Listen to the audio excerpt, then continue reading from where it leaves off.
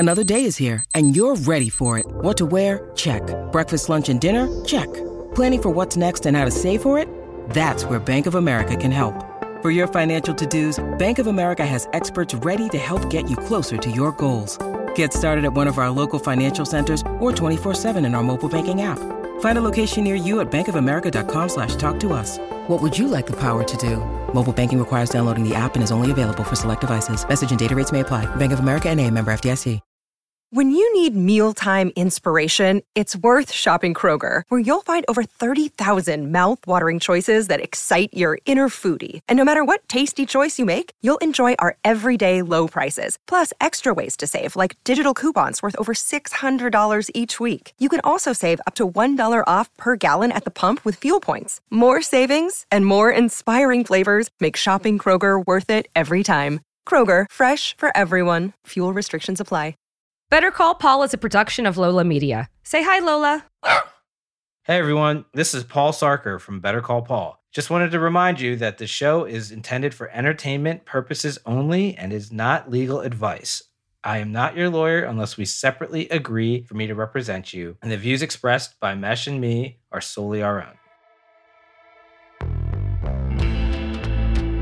Hey everyone, welcome back to Better Call Paul, where we talk about the legal and business side behind the glitz and glam of Hollywood. I'm your co-host, Paul Sarker, entertainment lawyer to the stars. And I'm your other co-host, Mesh Lakhani, founder of Lola Media, pop culture enthusiast, lover of movies and TV, you name it. This is a special episode that we've got for you, given that it is the award season. We just had the Oscars, which we'll discuss in a second, and we've got the Grammys, and we wanted to do something a little fun. So today, we're hosting our own award show, and it's called the Paulies. The Paulies. And we'll get into what the Paulies are. Round of applause for the Paulies. Round of applause for the Paulies, the best award show in the entertainment industry. But before we get into it, let's actually just do our quick recap of what's been happening. First of all, Paul, I'd like to extend my condolences to you. I'm bummed for you for Duke not making it into the finals. So you were just there watching it. Tell us what happened. I know, it's such a bummer. Yeah, I was back at campus this past weekend watching the Final Four. I was there. I had a scholarship to Duke, and we had a reunion sort of weekend welcoming the newest members. And everything was setting up for such a perfect sort of storybook ending with Coach K playing in his Final Four in his last year. And I was back at campus, and everyone was so excited, and the game was incredibly close. It could have gone either way, but UNC ended up winning. And to add insult, I guess, to injury, this weekend also happens to be the Grammys, and I declined to go to the Grammys because I was going to be at Duke this weekend. So, damn, dude, that sucks. But that's the thing about sports, right? You can't control it. Highest of highs, lowest of lows, and there's really not a lot in between. I mean, dude, passing up the Gram. I mean, I guess you're a big Duke fan. You went there, basketball. I totally get it, but it's the Grammys. No, I know. But so the Grammys recently pushed their schedule because of COVID. Normally it's before the Oscars. And so I didn't know at the time that it was going to be this weekend. And by the time everything kind of lined up, I had already had my plans in place to be at Duke, and it was an important thing. And I'm very sort of close with the Scholarship Foundation. I've always told them, if they ever need anything from me, I'm happy to represent. That's cool. Yeah. Did you find any fans of the show while you were there? I did, yeah. There's a lot of support among the young Duke and UNC students, who are in tech and law and finance, entertainment. They thought it was really cool and educational. So I'm glad because, that's our goal, to be entertaining and occasionally educational. I mean, look, that's ideal. We can be entertaining and people still learn something. Fantastic. It means we're doing our job well, or specifically in you in this case, are doing your job well by educating us. I'm just here. And they liked you too. They liked you relief. too, to be fair. They were like, hey, Mesh knows what he's talking about. Well, I appreciate that. And it's always nice to find that they're fans of the show.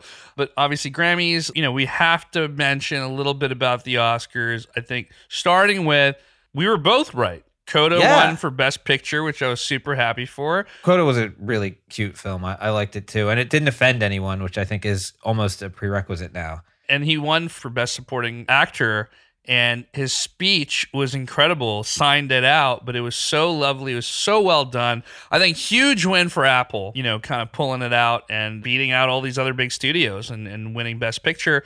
Power of the Dog did well for Netflix, and obviously King Richard. King Richard did well for HBO Max, but look, it's probably over talked about at this point, but the slap was a big deal. I mean, I think everyone's talking about the Oscars all week. Everyone's talking about Will Smith. Everyone's talking about Chris Rock. I have my thoughts on this. I do think it's almost like overly played out to this point. But Paul, I know you wanted to say something about that. I think it's unfortunate overall, and I'd like to say more about it. But frankly, Will and Jada's foundation is a client of the firm, so I'm not really at liberty to discuss anything. But I would say it's unfortunate overall, and I think it sort of became such a huge news story and kind of distracted people or took people's focus away from the awards and the films. In fact, when it happened, the winner for Best Documentary, actually one of the 4 winners was Questlove. Well, Questlove, but one of his co-producers was the first South Asian to ever win an Oscar. Oh, really? And he didn't really get his moment in the sun because Chris Rock said Questlove and 4 white guys, and that wasn't factually true. Yeah, look, we're not going to get into it. Obviously, the whole thing sucks. It was terrible. It was terrible what happened. There's all sorts of bad stuff around the whole thing. Been overplayed out. We're going to skip it for now, but obviously if anything comes up more on the legal angle of it, we'll bring it up again. Moving on, let's talk about Moon Knight, which is Marvel's new show on Disney Plus, introducing a new character. It's Oscar Isaac. I watched it. 3 times. Part of it was I was trying to understand what was going on, but I'll just say this. I think that it kicks off, it's an 8-episode series, 6 or 8 episode series that hopefully launches this character into the MCU. It's an interesting way to test it out. I mean, releasing something on Disney Plus. You watch this show specifically for Oscar Isaac. He's brilliant in it. He's so much fun to watch. This guy is just killing it right now with with the content he's putting out there. But I'm really enjoying it. And I like the whole Egyptian mythology stuff. I think that's pretty interesting. Paul, you haven't watched it yet, but interesting to discuss how this benefits Oscar Isaac moving into the MCU potentially. This week has just been crazy with work and travel and everything, so I haven't been able to watch it. It came out on the 30th, right? March 30th. So that's right, yeah. The goal would be to watch it tonight. And last week, we discussed sort of the typical deal structure for someone who's going to be a lead in a new Marvel franchise or potential franchise, which would be a significant amount of options on future pictures, future seasons, related shows, cameos, etc. And it's a big commitment. And so that's the typical deal. And, it's coming out in the trades recently. I think even today, maybe it was released, that Oscar Isaac just did a 1-season deal. And that's really unique for Marvel to sort of invest in a star and not have the sort of contractual guarantee that they will be in subsequent seasons. Because if the show's a hit, you got a much tougher negotiation on your hands. And there's examples where other actors have tried to take this approach. I'm not saying it, actors don't say, hey, I want to do a 1-season deal or a 1-picture deal. Frankly, a lot of lawyers that we were negotiating against at the time would say things like that because they don't want to put a ceiling on what their client can get in the future, or at least in the reasonable short term. And in this case, I guess Oscar Isaac said, hey, I'd like the show creatively, but I'm just not going to sign on to this long of a commitment. And, let's do season 1. And if we like it, if we're both super into it, let's have another conversation. And they bought it. And that's great for him. I guess it shows the power of his brand. And you said he's excellent in it. And, what I tell my clients is sometimes you have to be willing to walk to get the deal that you want. But it doesn't always work out. I think he's hot right now. I mean, he's hot from not only physically, this guy is a stud, but, he's in Dune. He's in the Star Wars franchises. He is there. He's clearly solidified himself as I can be an actor in these big pictures as well. The acting is just on another level. I think it'd be funny. I think Oscar Isaac should put in the contract, hey, you pay me extra to bring my beautiful beard in future episodes or movies with the MCU. Because that guy has the most incredible beard I'm so jealous. I wish I had a beard like that. The guy's just a stud, and he's so good. He's so freaking good. I actually was listening to a podcast, one of the Ringerverse podcasts, where it was saying that he came up with on the spot of wanting to do a British accent to distinguish between the characters, because he plays a few different characters, on the series, and he came up with this idea of doing a British accent. And I think the accent's actually I find it good. I mean, I'm not British, but I have a terrible fake British accent, and I think it was better than that. So I think it's cool. It's tough to do, right? I mean, there's other characters who, and don't get me started, who started with an accent, like Wanda Maximoff or God. Black Widow. In their initial movie, they kind of have an accent. Then in the second movie, and then as they get further and further into the MCU, they lose their accents, and all of a sudden they're just speaking normally because it's just too hard to keep character. So I guess that just goes to show how good Oscar Isaac is. And just to bring that up as a little anecdote, I know there was talk and discussions about Joaquin Phoenix being Doctor Strange, and it would have been super cool. But at the end of the day, he wasn't willing to commit to that amount of pictures and that amount of press and marketing. I think Benedict Cumberbatch was always sort of a leading candidate, but there were questions about scheduling and budget and things like that, and they ended up going with their first choice. So good for Oscar Isaac. Yeah, and it sounds like he's crushing it. Let's see how it turns out. If it's super popular, the guy, I'm sure there's always a price. I'm assuming, Paul, that's how things work.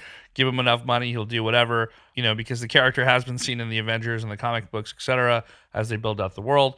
But now you can reboot. I'm not saying you can't. It's tough to reboot Oscar Isaac, but they rebooted Terrence Howard. I would assume Kevin Feige's got like an idea behind, like, you don't bring on an Oscar Isaac without some type of plan. And at least we have like a little miniseries here. So at least we'll just have that. Yeah. And we'll see how it does. I think it's smart from a perspective of, let's see how the character does with fans.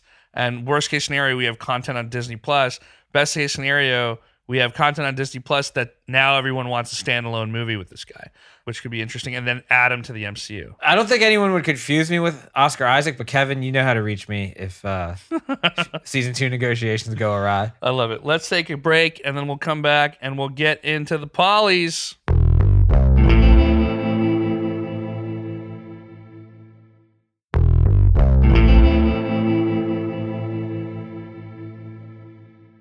All right, folks, so we're back and very excited to start our own little award show here in honor of the award season that's happening right now, the Paulies. And we're going to basically, what we're going to do here is we have a few categories that Paul's going to tell us about. We have nominations within that. We're going to have a group discussion between Paul and I, and then we're going to pick a winner for all of them, and we're going to have some fun. We have the most transparent awards process in all of Hollywood. Yeah.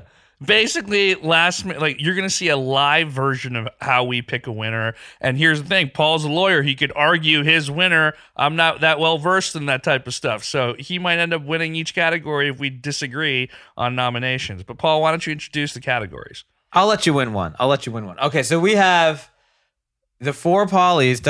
Drum roll, please. Best box office performance. Best streaming service. Best M&A deal, and Paulie for the best legal argument. I like these. I mean, you and I worked on these together. It was fun coming up with them. But let's start off with best box office performance. Now, I don't want y'all to think that this is just obvious. It's not about just the number in terms of like how much the movie made. I think we want to look at this in a couple of ways. I think we want to look at it like, it's been COVID. People are going back to the theater. What was the biggest surprise? What was the biggest, if as an audience member, was it like shocking? Did it introduce like, oh my God, the IP in this could be spectacular and we're going to have all these new characters. Like there's a bunch of stuff that goes into this. So it's not just about how much money it made, but also like But at the end of the day, the money matters, right? The money matters. And so just so, Paul, everything that I've put here in the nominations were all the top box office performances.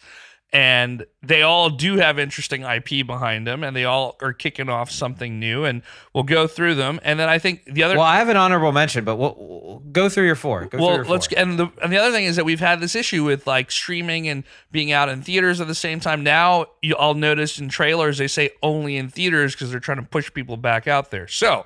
the nominees They've always said that. They've always said that? Maybe I'm we paying kids. more attention now because like we've had streaming. Yeah, you're paying more attention now, but they would always say only in theaters, even when we were kids. Okay, fair enough. Okay, well, I thought it was like, oh, man, I should go to the theater because this is not going to be on streaming. The nominees are, we've got, of course, Spider-Man No Way Home, The Batman, Scream, and James Bond's No Time to Die. I saw all of these in theaters, including Scream. Can I do an honorable mention? Yeah, what's your honorable mention? The Battle of Lake Changjin, the highest grossing film in China, which was the second highest grossing film of the year. Honorable mention, almost made $1 billion in China alone. Wow, I don't even think I've heard of this movie. What's the highest grossing film in Chinese history? Well, okay, I mean, it almost made $1 billion in China. 900 million in Chinese box. Yeah, it's a war movie, 3-hour war epic. That's a fair honorable mention. Let's figure out. Let's discuss. There's obvious choices here, but I would like to make some arguments for some of the others. In this case, the main category, the main nominees all have like some type of IP universe to them, or they've had other series or movies. They're part of a sequel or a trilogy or whatever it may be. Let's go through it. Let's talk about first, who do you think should win this? Spider-Man. I mean, yeah. Okay. I mean, not to cut out all the drama here, but let me just give you my case for Spider-Man. Okay. Almost $2 billion in box office, came out during the height of Omicron in the US, 800 million in the US, 1.1 billion outside the US. You had a lot of people sort of on the edge. Industry observers were wondering, are theaters going to survive COVID? Are we still going to have these huge blockbuster pictures? It was a great film. Many people rewatched it. It's sixth highest grossing film of all time. And it was more than double in terms of box office, the number 2 worldwide. So I don't see how you make another case for any other film. All right. Well, at least give me a chance here to tell you why I think Scream should win this. I'm just kidding. I did see Scream in theaters, and I was a big Scream 1 and Scream 2 fan. It was a fun movie to watch. Definitely not the winner here. I do think that Batman has a chance at winning this, and I'll tell you why. I saw it twice in theaters. I thought it was surprisingly so well done. It kicks off an entire new universe for Batman. While in Spider-Man's case, he's already been a part of a universe, and like we kind of knew what was going to happen here. I think in the case of the Batman, we got a dark, gritty detective noir style Batman. Pattinson absolutely crushed it. Colin Farrell as the Penguin crushed it. Paul Dano as the Riddler crushed it. They introduced the Joker in it. It has so much potential for being like, not only if they're going to do a trilogy on it, but like kick off characters, including Catwoman. I would say that it was a surprising hit, did decent at the box office, was a fun movie to watch. 800. It'll be lucky to get to 800, which is not a bad performance. But again, it's not just about the numbers. I mean, I like both. It's not. I like both movies. Right. And I think the way we should find a winner here is that what was the biggest surprise in the movie, and how does it open it up for like potential even more success in terms of IP? So I think in that case, you're probably right. It is Spider-Man No Way Home that opens up all these new cases for Marvel to have spin-offs and crossovers and collaborations. And so it's actually a Sony film. It's co-production, but it's Sony controls it, and that's why you won't see it on Disney Plus. I think it's actually under an output deal with Starz, but yeah, it's a Sony picture. It's interesting because you can buy it now on Apple, but here I'm actually just curious how this works. It's a Disney-made movie, though, right? Like it's a Kevin, essentially, it's Kevin a Kevin Feige produced movie, right? So, I mean, this is. We say this all the time. I'm sure our audience is. This is an episode in and of itself. We're gonna do one on backstory of Spider-Man, but suffice it to say, the film rights for Spider-Man have been licensed to Sony on a perpetual basis, unless Sony sort of elects to decline further production of movies, and then they could potentially revert. But why would Sony do that, right? That keeps them relevant as a movie studio. But in the Andrew Garfield, sort of in the reboot before Tom Holland was cast, they decided to do a deal with Marvel where they collaborate. It's like, hey, if you can't beat them, join them. And so Kevin and his team help out on the Sony movies. Sony sort of controls the spend, and they can sort of share creative notes, and characters can sort of exchange back and forth between Sony and Marvel, as you see, right? So Spider-Man appears in Avengers movies and vice versa. Some Marvel characters appear in this, but it's very much a shared sort of IP, or it's a collaborative process, but Sony controls the film. Just from that alone, from being able to succeed at that and making it like this amazing, incredible experience, I do think Spider-Man should win. I agree with you. So look, Paul, you made the case. I agree with you. As much as I love the Batman, Spider-Man No Way Home wins our category for best box office performance. I think very excited to see what happens with Spider-Man moving forward and all the cool things that Marvel is going to do. Let's take a quick break, and then we'll be back with our second Paulie.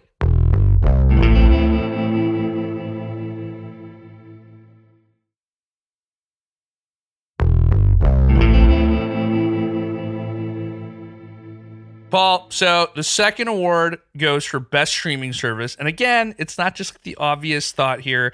This is a little bit more fun because, we have our opinions here on good shows, but I think you want to think about which platform has the best shows in terms of popularity, who has the potential to build up IP from that we keep coming back, who's just done a good job like creating shows around certain IP and characters. Obviously, there's a lot of interesting people in this category and interesting companies. Let's kick it off with who the nominees are. Drum roll, please. Okay. And the nominees for best streaming service are Disney Plus, Netflix, HBO Max, and Hulu. Plus, I have my two honorable mentions, Amazon Prime and Peacock. But my vote, like you said, there's no losers here. All these services are great for various reasons. My vote, actually, I'm going against the fact that their stock price has tanked over the past 6 months. I'm going with Netflix. I think this is interesting because we got to talk about, let's talk about each of the nominees and what they have in their little bundles here. So like Disney Plus obviously is very much focused on Star Wars and Marvel. We had Loki, WandaVision, Boba Fett, which wasn't that great. Mandalorian saved the day on that one. Hawkeye, Falcon and the Winter Soldier. Obviously you have Moon Knight now. Netflix had Love is Blind, which I watched in 2 days. Red Notice, Ozark, Bridgerton, Squid Game, Inventing Anna. I feel like, man, they really killed it with all those. They also have Last Kingdom and Vikings, which I know that maybe not the widest appeal, but I like both of those sort of like. Vikings is on Amazon Prime now. The sequel series is on Netflix. Okay, interesting. Yeah, I mean, look, I'll say this. Netflix, I loved Love is Blind. I thought Squid Game was amazing. Ozark, I'm like obsessed with. I'm waiting to finish that. And I didn't really get into Inventing Anna. Hulu's been interesting because I'm watching The Dropout right now. They have Only Murders in the Building, which is coming out for a sequel with Steve Martin, Martin Short, and Selena Gomez. They had the Pam and Tommy, which is the story about the sex tape with Pamela Anderson and Tommy Lee. And then they have Dope Sick, which I've heard is great things. And then you have HBO Max, which just consistently kills it. You've got Euphoria, Hacks, which I love, Curb Your Enthusiasm, which I love, Station 11, which I love, The Gilded Age, which is amazing, Peacemaker, which was amazing as well. And then obviously in terms of what you mentioned, honorable mention, Amazon Prime and Peacock. I think Amazon Prime is also killing it too. I think they did great with Reacher and some of the other stores. So you're saying Netflix. I am saying Netflix. I don't think there's a loser in the bunch, to be honest with you. I think they all have their arguments, and you can make a case for any of them. I'm going with Netflix because that's what I spend most of my time.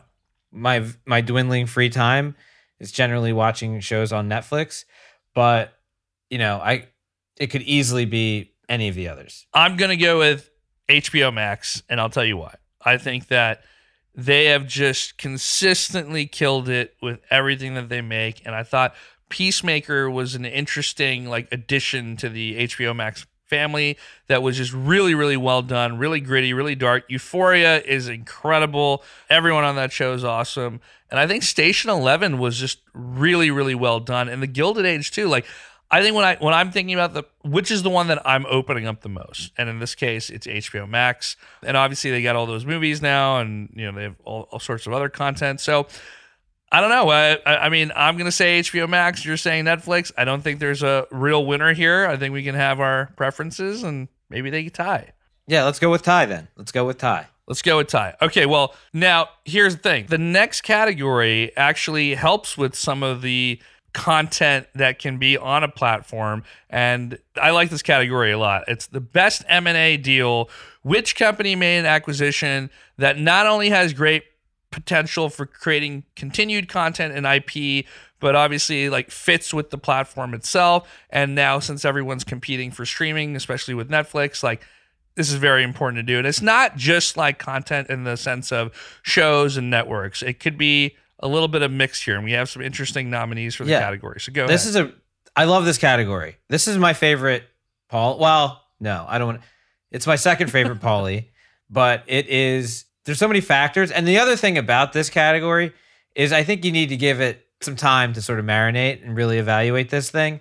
So we're going to do this kind of prematurely based on potential and vision, and our sort of view as fans, not really business executives. We're not advising on whether the deal was good or whether the premium was too high or whether someone overpaid. It's really just, does this have potential to sort of unlock value, change a paradigm, create new business models? And so the nominees, without further ado, are Warner Media and Discovery spinning off to be their own company. Second nominee, Microsoft buying Activision for $69 billion, $95 a share. Third, Amazon purchase of MGM for $8.5 billion. And fourth, last but not least, Mesh, this is your nomination, Blackstone. Yeah, I put it in here. I think it's a portfolio company. They're putting almost $1 billion into Reese Witherspoon's Hello Sunshine. Well, I think this one we have to, I think, go through each one. So tell us a bit more about the Warner Media and Discovery deal and why you think that's an interesting one. Sure. So the Warner Media Discovery deal. So, and we've talked about this on prior episodes, David Zaslav has been running Discovery for 15 years, and he was a content executive at NBC for about 15 years before that. So he's been in television for 30 years, and he is, without a doubt, an all-star in the content game. He's made Discovery into a force in television, and in this instance, he's snatching up Warner Media, which was just bought by AT&T like 2 years ago. Yeah. And it doesn't really fit on their balance sheet. And as the companies, they didn't really work together. So AT&T was kind of eager to get it off its books, and they found a dancing partner in Discovery. So he's getting a ton of value at a discounted price, arguably, because it's certainly less than AT&T paid for that same asset a couple years ago. And so anytime you can do that, I think, that's a couple billion in value created right there.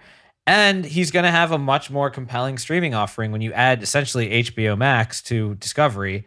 So I think as far as competing with Disney Plus and Netflix and Amazon Prime and all the other powerful streaming platforms, this is a really solid play for them. That's interesting. I think you make a very good case for it. I also like the idea behind, that's not my selection, by the way. That's just no. I know, and it wouldn't be mine either. But I like the case that you made for it. Moving on to the next nominee. This is actually my vote for winner. It's Microsoft acquisition of Activision. So take a step back. Microsoft has a visionary CEO, Satya Nadella. Yeah. Amazing. The guy's super smart. Super smart, South Asian, woohoo. He's transitioning Microsoft from being a company that sold sort of products that you would buy every couple of years, like Office and whatever, to a software as a service company, a cloud company, where everything's based on subscription and it has a more sticky and constant revenue. Yeah. And the next phase is, in his vision, is to get, they've always been in gaming. They have Xbox. Not always, but they've been in gaming for a while with Xbox and Halo. But this is a major move. And acquiring Activision, which is the maker of World of Warcraft, Diablo, Call of Duty, Candy Crush, and has huge esports properties. They're basically the combined Microsoft sort of Xbox platform and Activision will be the third biggest gaming company in the world. And just to think about this, there's 3 billion active gamers. So you could say maybe half of the population that has access to broadband plays video games. And it's a $200 billion a year industry. Yeah. So they're making a huge leap into this. They have a ton of cash on their books anyway. So this is an all cash deal. And, companies, maybe we're hitting a recession right now, but at the end of 2021, everything was incredibly strong. And if you have the cash on your books, why not invest in the future? Plus, Activision, as we'd say in the business sense, has a little hair on it. There were some lawsuits filed by employees about some workplace harassment, and their CEO was under fire. So you could say arguably that maybe hurt their valuation and allowed Microsoft to pick it up at a little bit of a discount. And it also positions them from the metaverse. Yeah. So I love everything about this deal. I had done a deeper dive on it. I was working on another show, and we were diving deeper into the subject. And I think it's really interesting from a standpoint of, Satya already it was 6 or 8x Microsoft from a stock price point of view when he took over, which basically is pretty incredible given that innovation gets stifled in big tech, and he's done a fantastic job just innovating and making good acquisitions. I mean, LinkedIn, GitHub, and like LinkedIn's one of those things. Like, look, we don't really care about it. We don't use it. It does make them $2.2 billion a year. And, GitHub does well. I actually use LinkedIn a lot. Do you? Okay. As a lawyer, I think you got to use LinkedIn. Yeah. So like if people add me on LinkedIn, I'm not checking it often. Although I do know that people share on LinkedIn and they get a lot of engagement for like business posts and stuff. It's probably something that we should start doing. But I think to your point about the metaverse, I think that's really interesting. Like while gaming is really big for Microsoft, it's not like that significant portion of their revenue, but they are prepped for it, right? Like they have Xbox Live, they have Azure, which is their cloud computing platform that allows them to build this massive library of content that people can use. And it just all sets them up perfectly for what the metaverse looks like, making more of a consumer play here in gaming. And I like it. I think it's cool. And let's be clear. I mean, entertainment encompasses gaming. Yeah. And gaming, you could say, is the fastest growing segment within the entertainment industry. Yes. So, I mean, it sounds like a lot of money, $70 billion, but that's, it's a multi-trillion-dollar company. So, and then moving on from that, we got Amazon acquiring MGM for $8.5 billion. Obviously, MGM is the studio that James Bond and a bunch of other really... In a lot of ways, it's Hollywood royalty. I mean, it was... Yeah. Back in the day, it was one of the premier studios with, as you said, James Bond.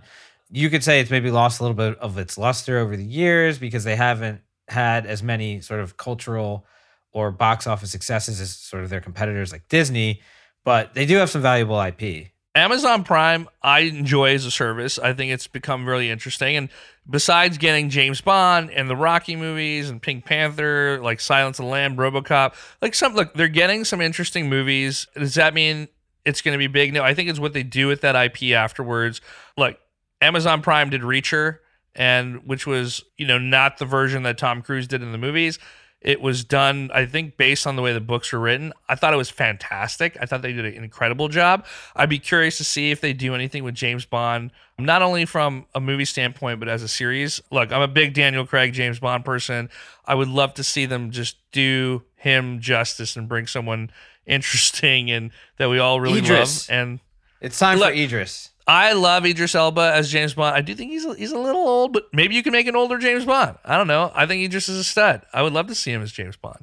Look, from a content perspective, I think it's interesting. They just added a bunch of content to Amazon Prime, which is great. And then, of course, we got Blackstone and Hello Sunshine. Hello Sunshine has made, Reese Witherspoon has made some good hits here. She's made Big Little Lies, which is the HBO hit. She's done a few other movies. It's done well. She's also making a big play into the metaverse with NFTs. And, I think good for her, like that she's done a fantastic job building something. I would say here that it's between Microsoft and Activision and then Amazon and MGM. And I agree with you, Paul. I think this is a no-brainer. I think you've made a good argument for Microsoft. And I'm personally like, I love it. I love the deal. I love that Microsoft continues to innovate and stand out, like given how far they've come from a garage and making, Word doc and Office and Excel. And I think the clear winner here is Microsoft's acquisition of Activision. I think we can move on to the next subject, which is our last category of the show.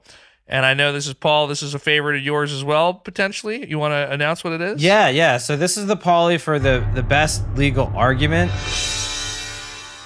What we're doing essentially is we're recapping some tricky legal situations that involve celebrities over the past couple months.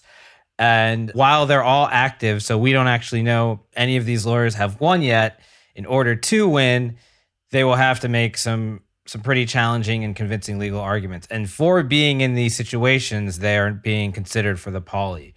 The nominees are, pronunciation it could be a little bit off, Nenye Uche, who is Jussie Smollett's lawyer, a recurring story on this podcast. He has appealed, as you know, Jussie sort of was convicted by a jury of his peers and then sentenced, and then his lawyer filed an appeal 2 weeks ago to basically say that, there's some procedural issues at trial and he shouldn't be doing any jail time. Let's appeal this. And it's challenging because when you lose at trial, you have pretty narrow grounds to appeal. You have to sort of demonstrate some procedural or evidentiary error, that the jury heard something they weren't supposed to hear, or that some evidence was inadmissible, or maybe someone was potentially bribed or whatever. But you're not necessarily reopening the entire case without good cause. Yeah. So there's a presumption that the trial court was accurate. So he's got to sort of find a creative argument to say that there was some procedural miscarriage, or that the sentencing was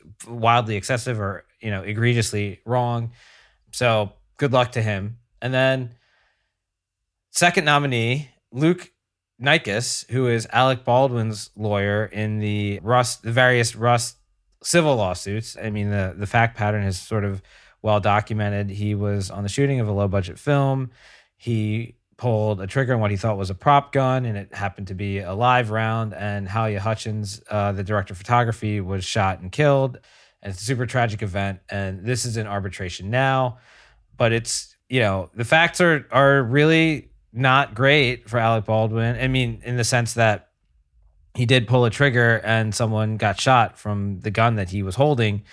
But there is this uncertainty. Why on earth would there be a live round in a movie set prop gun, right? So, what did he know? What was his duty?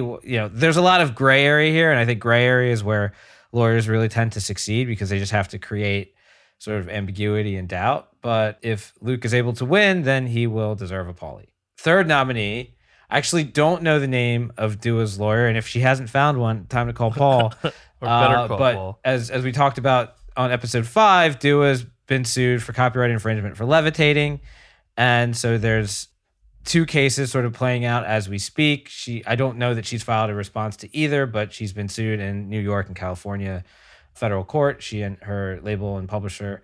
So as we discussed in episode 5, music copyright cases are always tricky and very fact intensive, and you need a lot of experts to decide it. And so winning that type of case is not going to be easy. No. I mean, I would assume that just ends up in a, hey, listen, just they get to be writer credit or publisher credits. You got to pay them for you copy, not that you purposely copied the song, but there are notes here and stuff that are very similar, and we see this happen on all the time. Yeah, it's listen, there could be a financial impact. So these things get resolved the vast majority of the time through settlement, but sometimes you roll the dice. Yeah. If you think you're going to win and you want to go to trial, you roll the dice if you think you have a good case, and sometimes you can lose, right? And this happens. It happened in the Blurred Lines case, where they ended up having to pay Marvin Gaye's estate 50% of the profits from the song. That would be an extreme result, and I don't know what would happen here, but it's not simply a matter of giving them credit. There could be some money that changes. Well, that's especially given the success. And that's what I mean. Besides, not the credit, and then as a result of the credit, they earn some percentage of royalties from the song. And then moving on, we've got Travis Scott, who's also nominated in this case for, again, very tragic. So it was his show Astro World. There was a big tragedy in Houston where, I mean, it was just overly crowded and people got hurt. People died, 10 fatalities, hundreds of injuries, 2,800 plaintiffs, billions of dollars in damages. They're claiming that Travis Scott was negligent and recklessly disregarded life, incited violence, and encouraged people to jump on each other and start a mosh pit, ignored the screams of crowds, and performed his entire set while people had been dying for 40 minutes. Now, I've seen the TikTok videos on this, and we've discussed it a little bit. Like, it's pretty bad. It's pretty bad when you watch it. You have people screaming to stop the show. He hears them, he acknowledges it, and then he gets, he restarts the show. He makes people go wild. This one is super tough. I can't imagine, with all the proof that's out there from, I've listened to TikToks with evidence. Evidence is not proof. Sorry. With all the evidence out there. Well, it's, yes, evidence, but not necessarily proof. So the nominee for Travis Scott's lawyer in this is Dan Petrocelli, who is sort of a, bet your career on this guy, the person to call when you're facing a huge lawsuit, like billions of dollars of liability, as Travis Scott is. And he represented Fred Goldman in the wrongful death suit against OJ. He's been involved in sort of entertainment litigations throughout his career. He also represented the former Enron CEO, Jeff Skilling. So he's no stranger to messy fact patterns. And let's see if he can get a good result for his client, as tragic as the whole event is or was. And then we have an honorable mention to Will Smith, given the events of the Oscars. Now, it seems that he's basically take some actions before anything could really go down. He's resigned from the Academy. He's made a public apology. it seems like he's at least prepping for whatever might be coming his way, if anything at all. Paul, I think we both know who gets the Paulie for best legal argument here. Well, as I'd say, this really isn't decided until these cases are all decided. And the other thing about the Paulie is it is limited to litigators. So we got to figure out a way for the next iteration of this to bring in some transactional folks like myself. But I think our winner is Nenye Uche, Jesse Smollett's attorney. Dude, this guy just keeps winning on this show. Congratulations on your Paulie. Congratulations. Well, that's it, man. That's our little mini award show. The Paulies, kind of fun to do. I think we should continue doing them as award seasons pop up, and we get to kind of like rehash all the things that we've talked about in the earlier episodes. But this was fun. I mean, I think we did a good job, or at least a decent job. Inaugural Paulies, we can't nominate everyone. We certainly can't give awards to everyone, otherwise they'd have no value. But if you feel like you were omitted, reach out to Lola Media, and if you like the episode, subscribe and listen. That's right. Make sure you guys are subscribed to Better Call Paul on Apple, Spotify, or wherever you choose to listen, and we'll be back next week. This episode is edited and produced by Valentino Rivera, Marco Seiler Gonzalez, with assistant producer Justin Sanchez and assistant research producer Haas Nasser. Thanks, everyone. We'll see you next week. Take care.